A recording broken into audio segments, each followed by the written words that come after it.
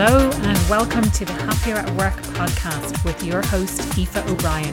The podcast for anyone who wants to be happier at work. We spend so much of our time at work. Everyone deserves to be happier at work. Hello and welcome to episode 4 in the leadership series of the Happier at Work podcast. In today's episode, I speak with Tim Kidd from Kantar Worldpanel. Now, I wanted to get Tim on for a chat because to this day, working at Kantar Worldpanel has been one of my favourite jobs, and I wanted to ask him a little bit more about what makes Kantar such a great place to work. So welcome, Tim, to the Happier at Work podcast.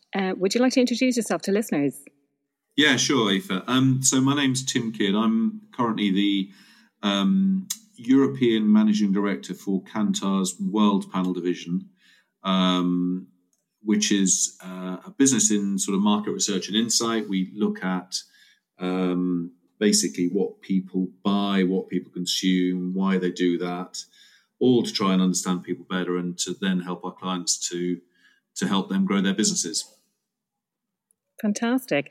And Tim, the reason I wanted to get you on the podcast today was because I actually worked at Kantar Worldpanel. I left more than 10 years ago at this stage, but to this day, it's still one of the best places I worked. I really, really enjoyed my time there. And I wanted to speak to you more about, what is it? What does it take to create, as a leader, what does it take to really create a place that's really great to work? So I'd love to talk to you about that. Well, and I'm still sad that you left, even though it's 10 years ago now, Aoife. But yeah, it's I've been here for 27 years, so I've put a lot of my life into the business here, and I think one of the reasons that I've stayed for so long, and one of the things that I've tried to do in more the recent 10 years when I've been responsible for the business, is to not just say that it's a people business, but to try as much as possible to make it really a people business. And I've got a very simple sort of almost a mantra on this, which is if you get the people part of a business right and you deliver the people in the business growth, then I think the clients that we have will grow as well. And it could be their business grows, their brand share grows, they get personal growth, they grow in experiences. I don't know. It's also, growth is a different thing to every individual. And if we get client growth, then clients will then want to buy more of our services and we'll get the business growth that in the end our shareholders want. But I think if you approach it the other way around, which is to do whatever you can to sell more and to have a new business team that's very effective and, push your prices up or whatever tools people use to focus on the business growth end, they may work. But I'm convinced that actually if you get the people piece working as well as it can do, then actually you've got by far the best chance of success and probably by far the best chance of the biggest success. So it's a very simple sort of approach that I believe. And I sort of believe that because I think when I've been growing in the earlier parts of my career, I've been lucky to be in businesses that are like that. And I think those businesses have been successful. So it's this isn't some sort of, business expert book that I've read that tells me that. It's just a combination of what I see works and what I believe works as well. So that's the sort of mantra I've led under. It's quite simple, really. Yeah, simple, but not easy, probably. I have to agree with you. I think putting the people first is really, really important. So I suppose, what are the steps towards actually doing that? Well, yeah, it's lots of little things, really, but with a real strong intent not to get knocked off the people strategy path. So the little things could be, simple stuff like, we do breakfast club on a Friday when we buy everybody breakfast in the canteen and people come and socialise. There's no, I don't stand up and give any sort of business speech about what's going on or ask people to interact in any formal sort of way. It's just a bit of a chance to take the nose off the grindstone and to have a bit of sort of social interaction, a bit of fun. It's a bit of a thank you. We give everyone, it's £4 free breakfast. It's not life-changing amounts of money, but I think it's a sort of a symbol of a number of things. First of all, it's a little thank you. So it's a symbol of, gratitude for the work that people do. It's a sign that the people interactions are as important as interactions between us and our clients, or business interactions. And I think finding loads of those things, I think just gives people a continued reinforcement of the fact that the working here it's a good thing that people want to do. Actually, people enjoy coming to work. Some days we have rubbish days, and many days are very busy, and but actually that often the reason people work here, and I think enjoy working here, isn't just to earn money. It's to have a fulfilling day and to have an opportunity for personal growth. And like I say, that growth, I think, is very different for different people. Some people are very money motivated. Some people are very experiential motivated. Some people love recognition.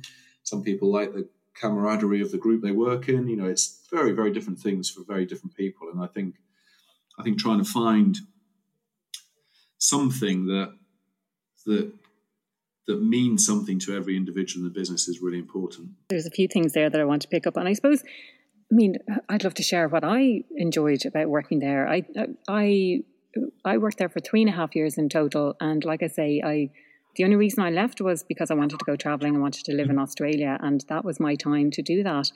And what I loved about working there was that, like you mentioned, the social element to it. I really, there was always something going on, whether someone was joining or leaving, or there was always that kind of social element.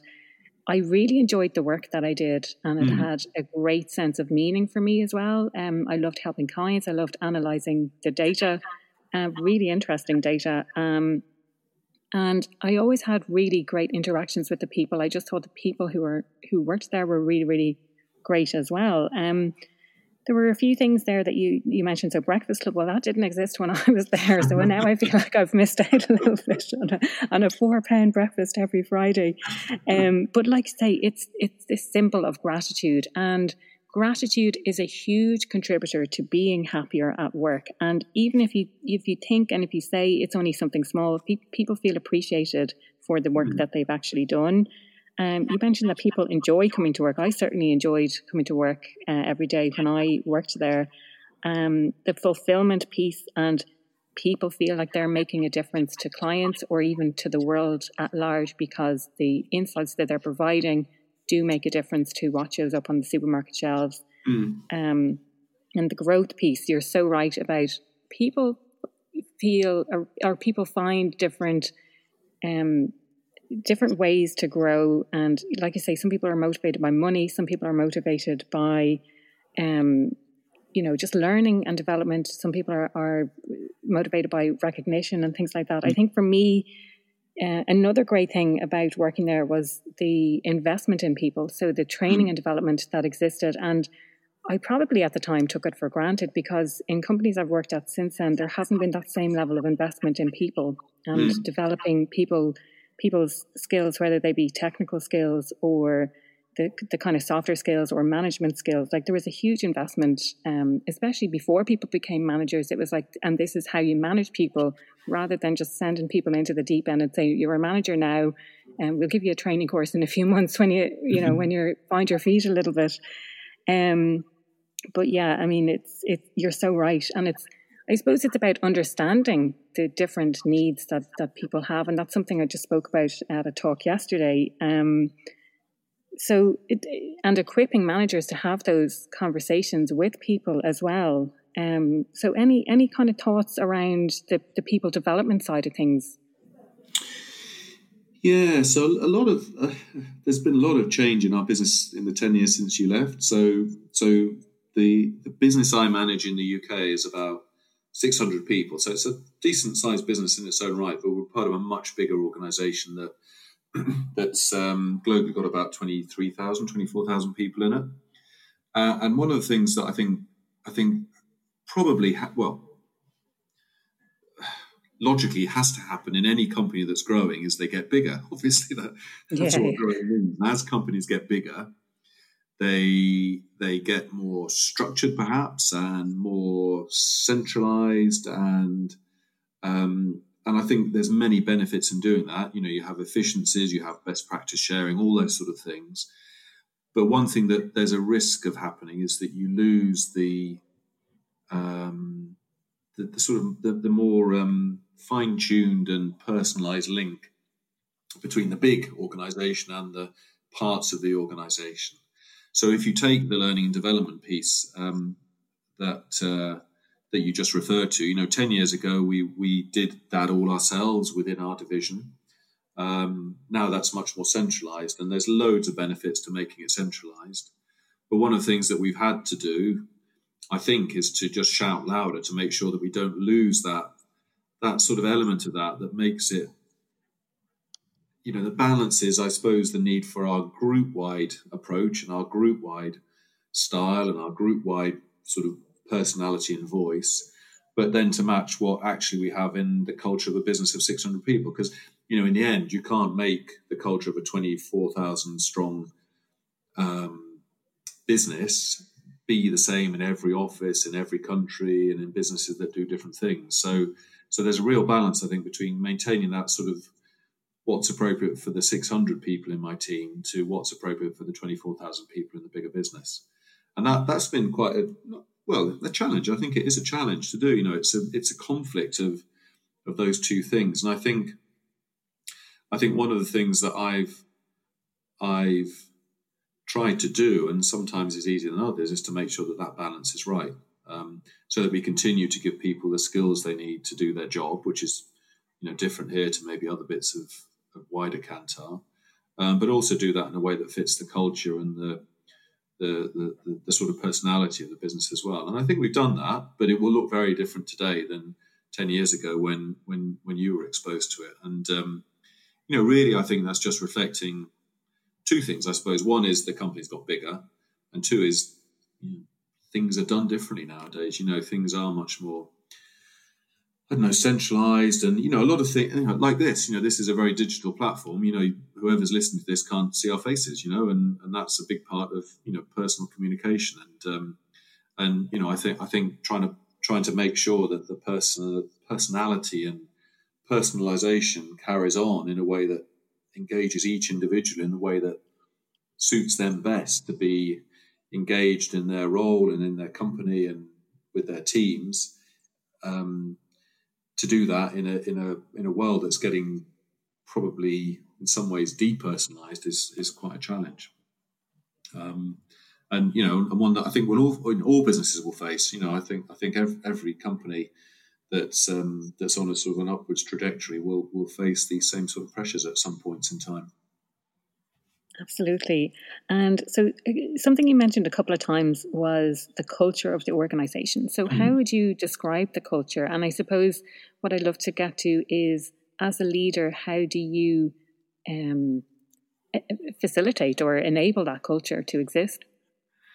Well, I think one very, very important word in that question is the leader word. So I think what I learned when I started managing it wasn't 600 people 10 years ago, but 450 or whatever we were then, is that actually you stop at some point as you become more and more senior in a business, you stop doing the job and you start managing people doing the job and leading people that do the job.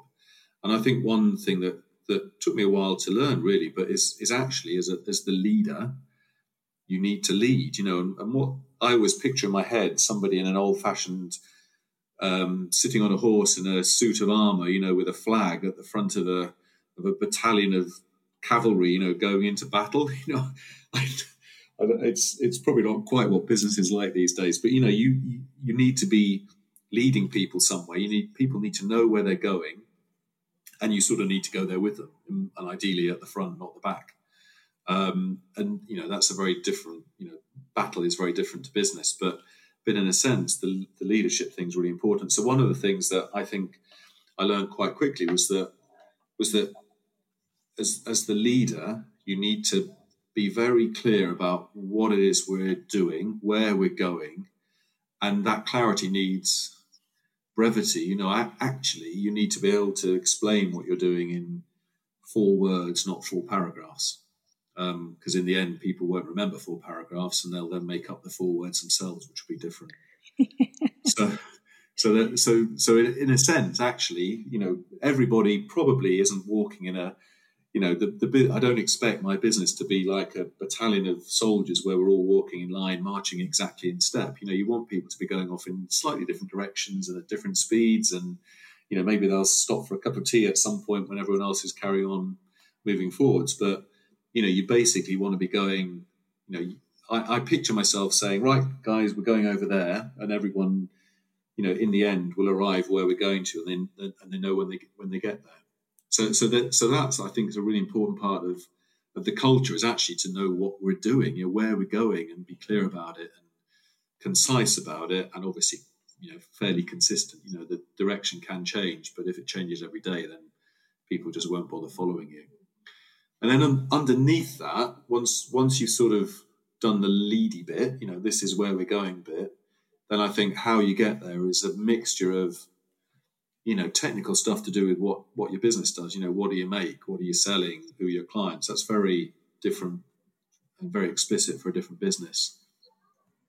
But the culture around that, I think, is something that again can come from the leadership, and I think again has to be consistent and clear. So one of the things that we in our business do is, we're quite a young business. We recruit a lot of graduates every year, and a lot of the people that have been here for a long period of time joined as graduates and have grown through the business, and have had very long, high degree of longevity of tenure here, and it allows us to build a culture that has a lot of stickability, so it doesn't change a lot. And the culture is built on quite a lot of trust, so a lot of the people that we have that either make our information or deliver it to our clients are pretty young, and we have a very strong degree of trust in, if we think you can do the job, and if we chuck you in the deep end, we're pretty sure you can swim, then we do that. We don't, we give people a lot of autonomy. We give people a lot of, people can work at home if they want to. There's a lot of people working at clients' offices. We don't have time, clocking in and clocking out or anything like that. We have a very flexible approach to how people do their jobs. And we trust people to not abuse that. And probably, 99 people out of 100 behave like an adult in that context and don't abuse the trust. And we're just, our job is just to find the 1 in 100 that maybe just needs to be pushed back into line, rather than assuming all 100 are abusing the system and can't be trusted. And there's, that's one example of trust. There's loads of examples of trust, I think. But fundamentally, we have a business or a culture where people believe we trust them, feel they have autonomy to make, the decisions that they're able to make and have the skills and the ability to do. And I think that adds a lot to people's, job satisfaction. They come to work not sitting down, being told every minute what to do by the manager. They have a high degree of discretion and autonomy in terms of how they do the job and what they end up doing. Of course, we have clear goals. The leadership-y part of that is, the business targets that we have to do, which is, a mixture of financial targets and things like client satisfaction surveys and employee engagement surveys and so on. But how we get there is each individual has a degree of choice about how they can achieve those targets. And I think people value that. So trust is a really important piece. I think almost of all the values of the business I have, I think trust is the one that's most important and actually really fits the people culture. If you have a bunch of great people that you've developed and engaged and are growing, but you don't trust them, then it's all a bit pointless, really. Absolutely. Yeah, absolutely. So there's a few things that you said there around, and you mentioned the word autonomy a few times, and that's quite interesting because the research that I'm doing a master's at the moment in organizational behavior, and the research I'm doing is around how the sense of fit is driven by people's satisfaction of needs at work, and one of those universal needs that everyone has is autonomy. And it's interesting that you say about you need to give them the direction. So if people have not enough autonomy, they're being micromanaged and like you say, or the kind of opposite of what you said. And I definitely found that experience when I was there, you're managing your own clients, and it's not your boss telling you what to do. It's you're given the autonomy to manage those clients yourself. But also, so if someone has not enough autonomy, they're being micromanaged, essentially. But if they have too much autonomy, they have a lack of direction, so they don't know which way to go. So you seem to have found the balance right of we're telling them where we're going, but we're trusting them, and we're giving them autonomy to kind of go and get it done, basically. Yeah, you're absolutely right, and unfortunately that balance has a different tipping point for each individual. Yeah, absolutely. So you don't get it right for everybody all the time, but I think if you get it right for most people most of the time, then it's the way that the people piece of the jigsaw works best, I think. And and actually, selfishly, I mean, I don't have a people focus just because I like my team and I want them to like me. It's actually because it delivers the best results. And I think if you give people autonomy to do the job the best way, the way they think is best, the business benefits. The team like their job better, but actually the clients get a better result as an outcome of that, and in the end they buy more from us. So it's back to that virtuous circle. Get the people piece right, and everything else sort of falls into place. But for sure, the risk of it, the risk of having a relatively free form, slightly more autonomous, within broad sort of guidelines of where we're headed. The risk is that not everybody,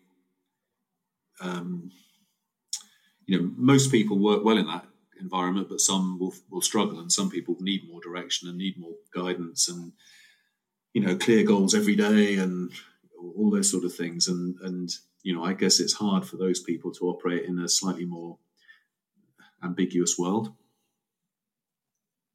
Yeah, so there's some people who, definitely are a bit more reliant on being told what to do rather than kind of being solution driven and figuring things out what they need to do for themselves, I suppose. Yeah. And actually, in the business, I mean, there are people here in my team who, classically are client service people, are out of the office a lot, and they'll be much more autonomous in terms of how they handle their clients and satisfy their needs and so on. There's equally people who do an equally important job, but their job is very, it's a lot more similar every day. And actually, those teams and the people in those teams will have a much more rigid sort of working day. And but what they do, I need those people to be as happy and engaged as everybody else. So that's another challenge, which is to make everybody feel equally like they're in the culture applies to them equally, the direction we've got applies to them equally, but actually their day-to-day working lives are different, and I want everyone to feel equally valued in a business where where a lot of those factors are actually quite different for different teams. And that sort of ties in, Tim, with what you were saying earlier. So of being part of an organisation with 24,000, is it, people? Yeah, 24,000 people, but being having a subset then of 600 people, and then we went on to talk about the culture around that, and then even within those 600 people, then that there's going to be kind of subcultures within that.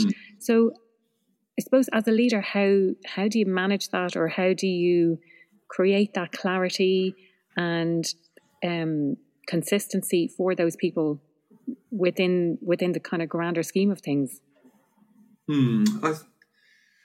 So the way I've done that, and I'm sure it's different for each individual leader, but I think there's two broad elements to the answer to that question. So element number one is to be clear on the important things, which I think come down to the values. So things like the trust thing, for example, to be very clear on what that means to me, and therefore what it needs to mean to my leadership team, so that then it cascades down through the business.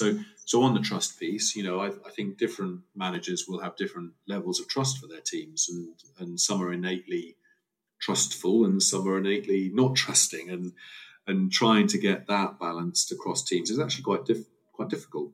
Different managers will have different approaches to that.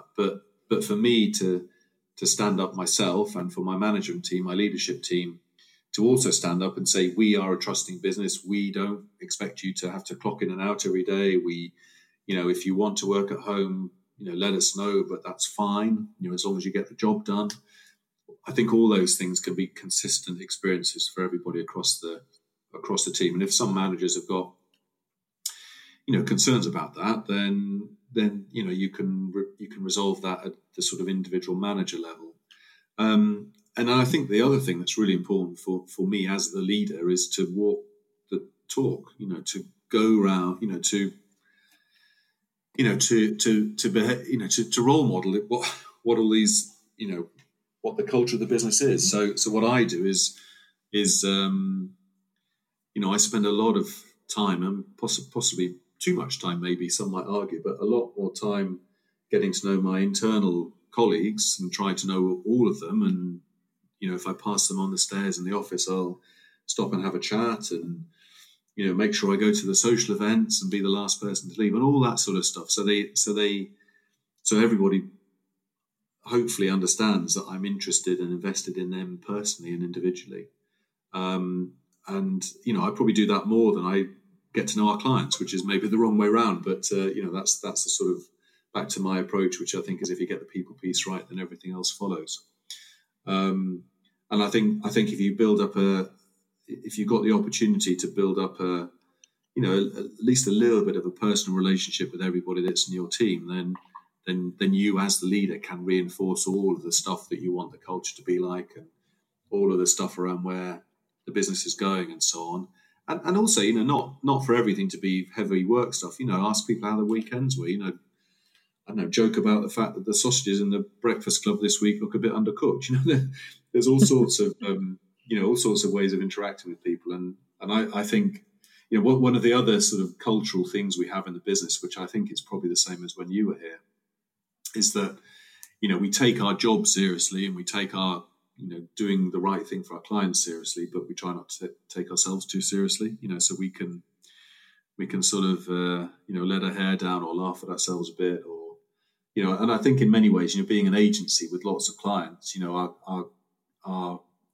our clients generally are really, great, have fantastic relationships with them. But, sometimes clients give us a hard time, and we sort of, I think as an agency where everyone has days like that, we all pull together and, and can help each other through the tough days as well as the fun days. Absolutely. And I do remember that. So you have good days, you have bad days, you have great client experiences, not so good client experiences. But something that you didn't explicitly say, but I'm reading between the lines, and I think it was in one of our email exchanges as well, is the idea of fun. So fun being kind of maybe one of the core values, that it's okay to have fun at work, because, it's okay to be happy at work. Something I'd love to touch on as well, Tim, is kind of going back to something you had said earlier around managing, and when you first became a manager, and then you kind of discovered what it meant to be a leader. So I'd love to get your take on, I suppose, initially the difference between a manager and a leader. And I'd love to talk a bit more about how maybe some people are good managers and some people maybe not so good, and what makes a really, really good leader. So there's kind of three elements to that question, I suppose, without causing too much confusion. Well, I feel slightly fraudulent to tell you what makes a really good leader, because I'm never quite sure that I am. But I suppose rule number one, I'll say, is humility, and you've demonstrated that right now. So take that box. I think in my decades of work, I realised that one of the things I've learned personally, and when I mentor people, I think it's an obvious thing that people don't realise, but nobody's perfect at what they do. Everybody has days when they lack confidence, and everyone makes mistakes and all that sort of stuff. So I think I've realised over the years that I'm sort of comfortable in my skin, really. Whether I'm good or bad, I've got the job I've got and I'm doing it okay, and I shouldn't fret too much about the. I should focus on the good things that I do and we do, and not worry about the mistakes and the bad things. I think that sort of manager leader thing is really interesting. I think in my current role, and also probably my previous role, which I managed a much smaller team of about 50 or 60 people, but in both of those, whilst I had a boss, and we all have managers, we all have bosses, don't we? I felt like the buck stopped with me when I became a leader, and that people are looking to you to lead and to say where we're going, and they're looking at you to answer the questions, solve the issues, fix stuff. I don't know, launch new good things. I think the realization that I had was that sort of when you're a leader, the buck stops with you, and it doesn't always, but if you're doing your job properly, most of the things stop with you. You don't, if you're always going to your boss to make decisions or get advice or whatever, then probably you're not a leader. You're actually still managing, and you're managing a much bigger thing, but you're not leading it. And I think managers, by contrast, do a great job, essentially doing what their team does slightly better. So I learned when I became a leader that I'm much worse at everybody who works for me at their job than they are themselves. So I'm a jack of all trades and master of none. So what my job is to lead. I'm not anymore a very good data analyst. I'm not very good at selling stuff to clients. I'm not very good at the operational stuff. There's people in my business that are fantastic at all those things, and they're much better than I am and probably ever was. Whereas as a manager, I always think you need to be better at your job than the people who work for you are at their job. So that, I think those two things, the buck stops here thing is one difference, and the realization that actually everyone who you manage, everyone who you lead is better at what they do than you can be is both those things are quite sort of humbling and important realizations to take. And once you take those, then once you realize that the people you manage are better at their jobs than you are, then you give them the space to do it. You're not always trying to tell them what to do and interfere and see whether they're doing it as well as they can be, because you realize that actually they are. They're doing those jobs because they're great at those jobs, and you're the leader because you're great at leading, and those two things are very different. Absolutely. And so we kind of started talking about the qualities of a great leader, and humility is kind of something that came up. But is there anything else that you have, or even a reflection on, is it possible for people to be maybe not a great leader, or just where I'm going with this, I suppose, is on previous podcasts, we spoke about not everyone makes a great manager, but there should be opportunities for people to become a technical expert, for example. Based on what you're saying, if you're not doing the selling, but you could have people who are experts at doing that and rise through the ranks doing that, rather than being a leader, being good across everything, but not excelling in one specific area, if that makes sense.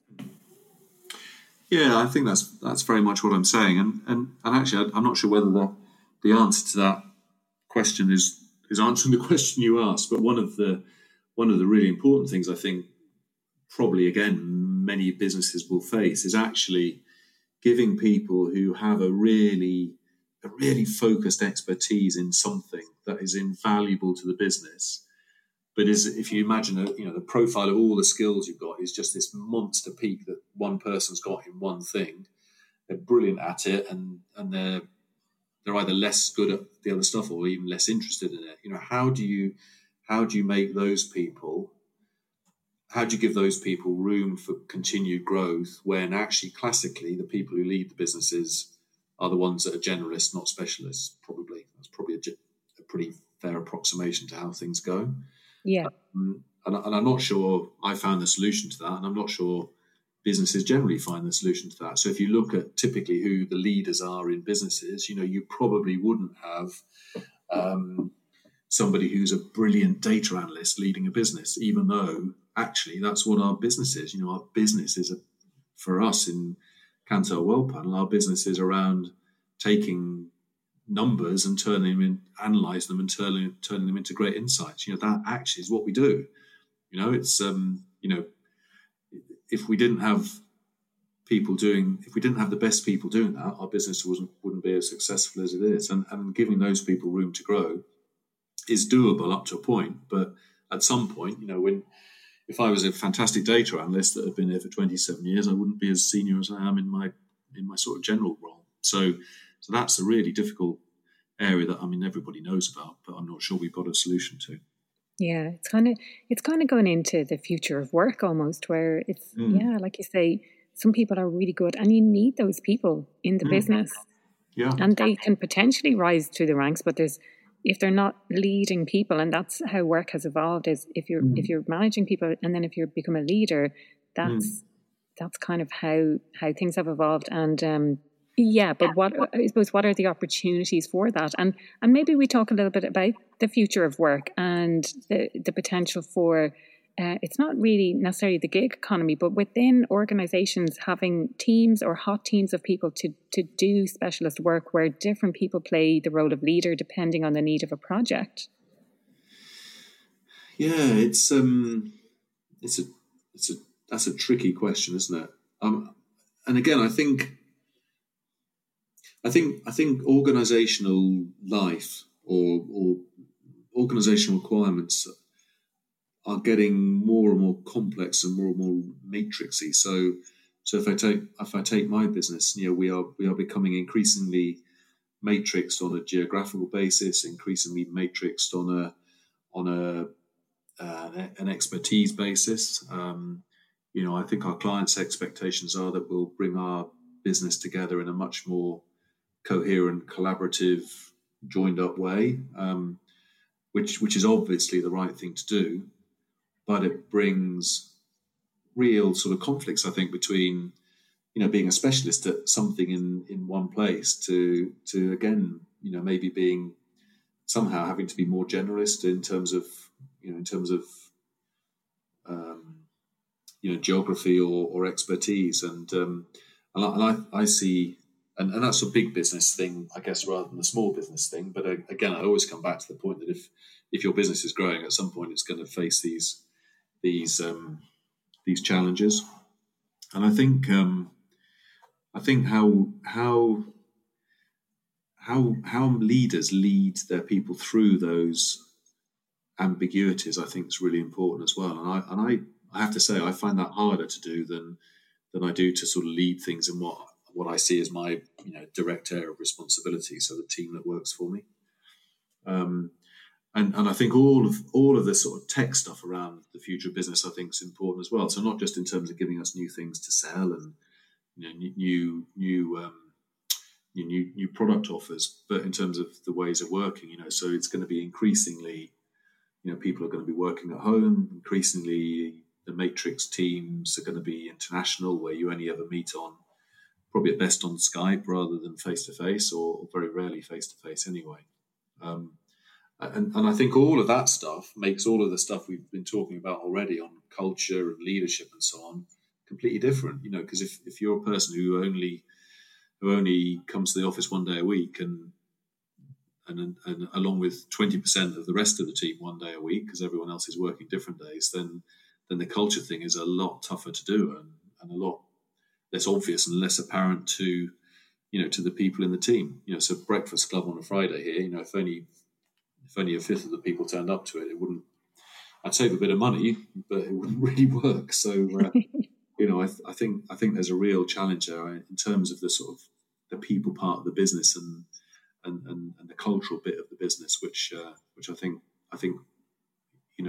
is going to change unless things change. Maybe at some point, we'll move away from flexible working and virtual working to something where the people are put back in the same place again. And, you see that to a certain degree in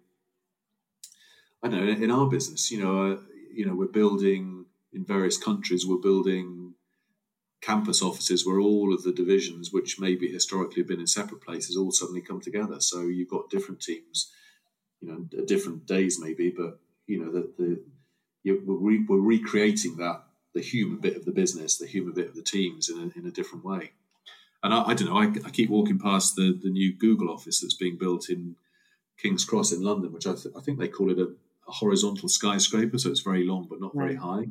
You know, that Google clearly get everyone. Well, I'm sure they do lots of virtual working, but they have the space and the environment to bring people together. You know, to have human contact as well, and you know, I can see that being something that we'll never lose the need, I think, to get our people together physically as well as audibly and visually. Yeah, I mean, that would be an interesting full circle, I think, if, you know, the future of work at the moment that people are talking about is exactly what you're saying, the remote working, the working from home, fewer people in the office, and it saves companies a bit of money. But I think it's bringing loneliness back to work. And if people are working from home all the time and they don't have that human connection, then maybe people will see that as a kind of an epidemic and come back again to, okay, we need to actually bring people together physically and not just online, because we're, as humans, we're really losing that sense of connection with other people. Yeah. And, you know, and I always try and put myself in people's shoes from the way things impact me. And I know that if I watch our global CEO doing a video podcast, I'm probably distracted. If I see him face to face in a big meeting, I'll pay much more attention. If I sit down with him one-on-one, it's really productive and engaging for a couple of hours, you know, and I try and remember that when I'm communicating to people, that, you know, if I'm doing some sort of blah, blah video cast of, you know, of corporate, I was going to use a rude word then, I won't, but, you know. You can use rude words on the podcast, it's fine. You know, people aren't going to listen, you know, in the end, they don't even bother dialing into it, let alone listening to every word that's on it. So, you know, and you know, that again, it's why people still fly around the world in jets, which I'm sure will stop. But, you know, I get in a plane twice a year to go to New York to see my little team in New York, because it's much more engaging than it is doing something remotely. You know, you just need to make an effort, I think, to at least from time to time see people face to face. And maybe I'm an old dog that can't be taught new tricks, but, you know, I think when I recognise how I interact best with people, I'm assuming, you know, I'm not a millennial, but, you know, I know with my kids, you know, they're the same. You know, they you know, my eldest daughter who's working now, you know, she'll tell me that, you know, when she has her best days, her days at work when her manager's not working from home, you know, and she's 22 and, you know, able to, you know, do social media with one eye and do work with another eye and watch TV with a third eye. You know, it's sort of, she's wired differently to me, but I think it's still the same. You've still got the same factors going on, because at the end of the day, we're all just people. Exactly. Yeah. I mean, it's so much easier to connect with someone face to face than it is. I mean, even doing this podcast, we're recording it online. It makes such a difference to be able to connect with people face to face. And, you know, doing videos, or like, you can always be checking your emails or doing your work, and you're kind of half listening to what's going on a video or on an audio broadcast, but you're not really paying that much attention. You don't have that kind of human element to it. So no, it's really interesting. Tim, any other thoughts to share around leadership? Any kind of tips or insights that you'd like to share from, you know, a really long career, whether it's about leadership or managing people, or just simply, as we've spoken quite a bit about, is putting people first, or creating a people-centric organization? Yeah, I guess we've probably covered off most points. I mean, the only things that, again, when I mentor people at work, and they're obviously always junior to me, but I talked about the confidence piece, which I think is an important one. You know, to not having 100% confidence is a normal thing. You know, that's we talked about that it's already. Just human. It's human nature, I think, to kind of doubt ourselves and question ourselves. Yeah. So you know, don't let your lack of confidence make you even less confident, I suppose, is the message. I think the other thing that I mean, maybe again not answering your question directly, but I think one of the things that I find has stood me in good stead, and I've learned over the years, is firstly, you know, when you work with a great boss yourself, you know, learn from them, work with them, help them, you know, support them, make them see you as, you know, I guess in the end, their natural successor, you know, and, get on the coattails of somebody good is really important, and work constructively with them. I think it's really important.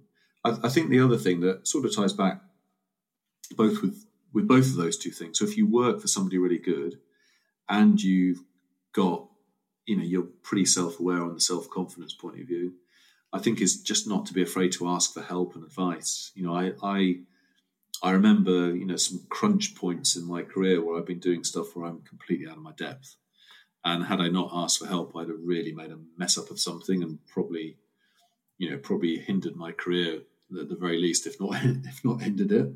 And, you've always got somebody to ask for help from. So even if you are the absolute leader of an organization with no boss, it's your own business and you own it, you still will have, and you must make sure you have people who you can go to get help from, people who you can trust the advice of, people who you can talk to without, letting your guard down, if you like. You can be very open and talk through issues. And I think, again, I might be wrong, but I think it's not a sign of weakness to recognise that you don't necessarily have all the answers, and that seeking help is not a bad thing. It's the right thing to do. I probably in my career haven't done that enough. I think I've always thought that actually you need to, you get on most by knowing all the answers yourself and being the expert in everything, and being the go-to person for other people who have, I don't know, problems or blockages at work or whatever. And actually, we all have them. And asking for help is an important thing. Asking for advice is an important thing. Just getting people's points of view on stuff. One of the great things I've done in the past few years, as I've had responsibility for more countries, is to be able to see. Sorry, my laptop keeps making tunes, doesn't it? Sorry about that, everybody. It's not think it's a bad thing to go to the French team and ask them how they do something differently and learn from best practice. So those are probably the things I'd add to what we've talked about today. Yeah, absolutely. I mean, we did talk. We touched on confidence, but it's interesting what you say about work for someone really good, so someone who you admire, who you can learn from. But this whole thing around asking for help, you're absolutely spot on, because I think a lot of people really struggle with asking for help, and they feel like they need to be the expert at what they're doing. And I speak quite often about imposter syndrome, and it is this sense of you feel you need to have all the answers yourself, otherwise you don't deserve to be where you are, and things like that. So these types of ideas get into people's heads where it's not okay to ask for help, when actually asking for help is a great sign of strength. Yeah. But it's a great sign of humility. It's a great sign of, being able to, or I suppose, surround yourself with people who have expertise that you don't have, because you can't be good at everything, And it's recognizing that, and recognizing that certain people have strengths, or even just getting different perspectives on things. So like you were saying, going to the French team and saying, well, how do you do things? Because, I'd love to kind of learn what best practice means for you, so you can learn. And it's really about learning and growth, I suppose. Yeah, completely. You're absolutely right. And I suppose, never, the day that you think you know it all is the day you should give up, I think, because we never do we? There's always opportunities to learn. Yeah, absolutely. Yeah, absolutely. Great. So, Tim, the question I ask everyone who comes on the podcast, what makes you happier at work? Oh, that's a really good question. So, I don't know. Well, the days I look back on when I think I've had a brilliant day are typically days when it's to do with something to do with people. So I don't want to say a sort of a bland, I changed somebody's life or helped somebody that was stuck, or I think it's days when I look at whatever the organisation or the team is that I'm in. So it could be the business here, my team here. It could be I still do go to clients, so there's people better at it than me. But the days when you meet clients and you just have a really good constructive day. People are all on song, they're all engaged. We have a bit of fun as well. That's still an important thing to do. And when you sort of finish something and you have a bit of a spring in your step because it went well, and people say it went well, and and that you've made a difference. I suppose those are the days that make me happy. I quite like business success as well. It's the end of the virtuous circle of getting the people piece right. So it's always nice to sell something big and to be beating budgets and so on. But I think actually it's the days when you think, oh, it was a brilliant day. We had a fantastic day with that team. We did some great work. We enjoyed it. It was constructive. Better than I thought it went. And you sort of go away with a sense of satisfaction and maybe not surprised perhaps, but it was better than you expected. Those are the days that I'm happiest with.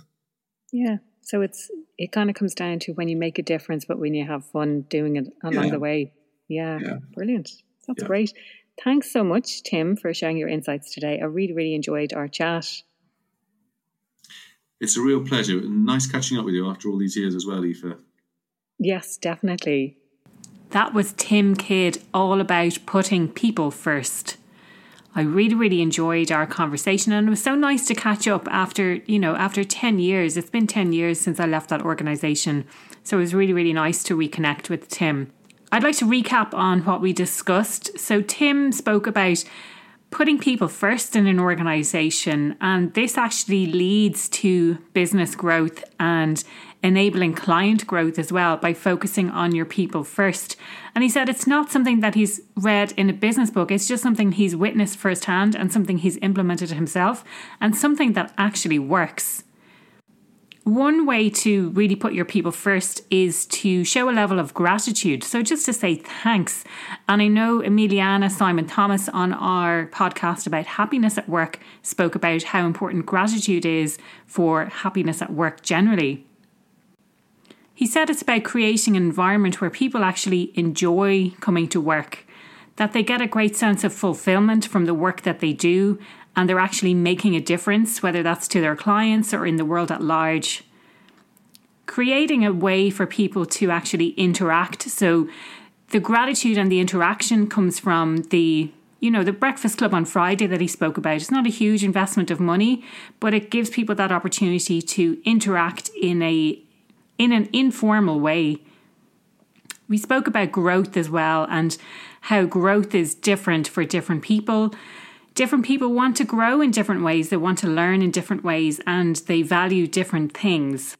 We spoke about the importance of personalization and putting the human back in work. And, coming back to that idea of growth and the fact that people grow in different ways. We spoke about the difference between managing and leading. And interestingly, Tim said something similar to what Stephen Naughton said on last week's podcast, which was, when you become a leader, the buck really stops with you. We spoke about culture as well, and how culture needs to be clear, concise and consistent. And those are the three things that really underpin leading as well. The word trust came up several times, and creating a culture where you actually trust your people and you give them that level of autonomy to get on with the job, and how important that is. Trust really underpins everything. People are given that sense of autonomy. They have the option to work from home, to work from their clients' offices. They're not clocking in and clocking out, so they have a degree of flexibility. They also have a choice and control in how to achieve the targets that have been assigned to them. We spoke about having fun in the workplace and not taking yourself too seriously. Speaking about the qualities of a great leader, we spoke about humility and confidence, and the fact, I suppose, that everyone makes mistakes, everyone has bad days, but it's about being comfortable enough with yourself and to really focus on the good things. A manager does things that the team does, but does them better. And it's quite humbling then when you become a leader and you manage people who are better at their jobs than you are.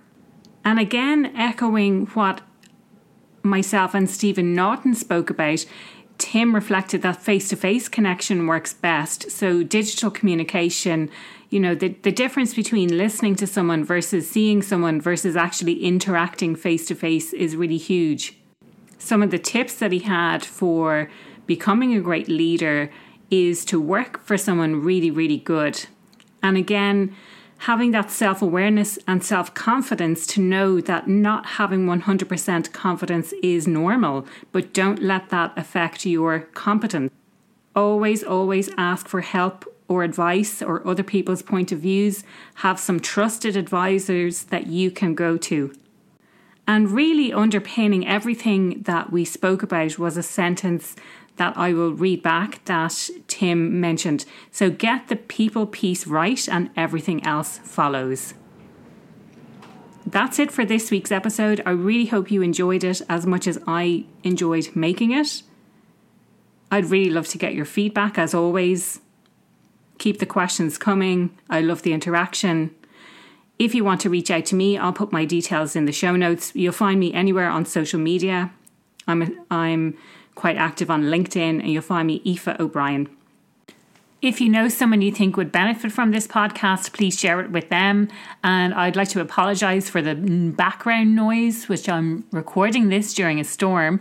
So in case you hear any wind in the background, that's what that is. Until next week. Well, there you have it. Thanks for listening to the Happier at Work podcast with Aoife O'Brien.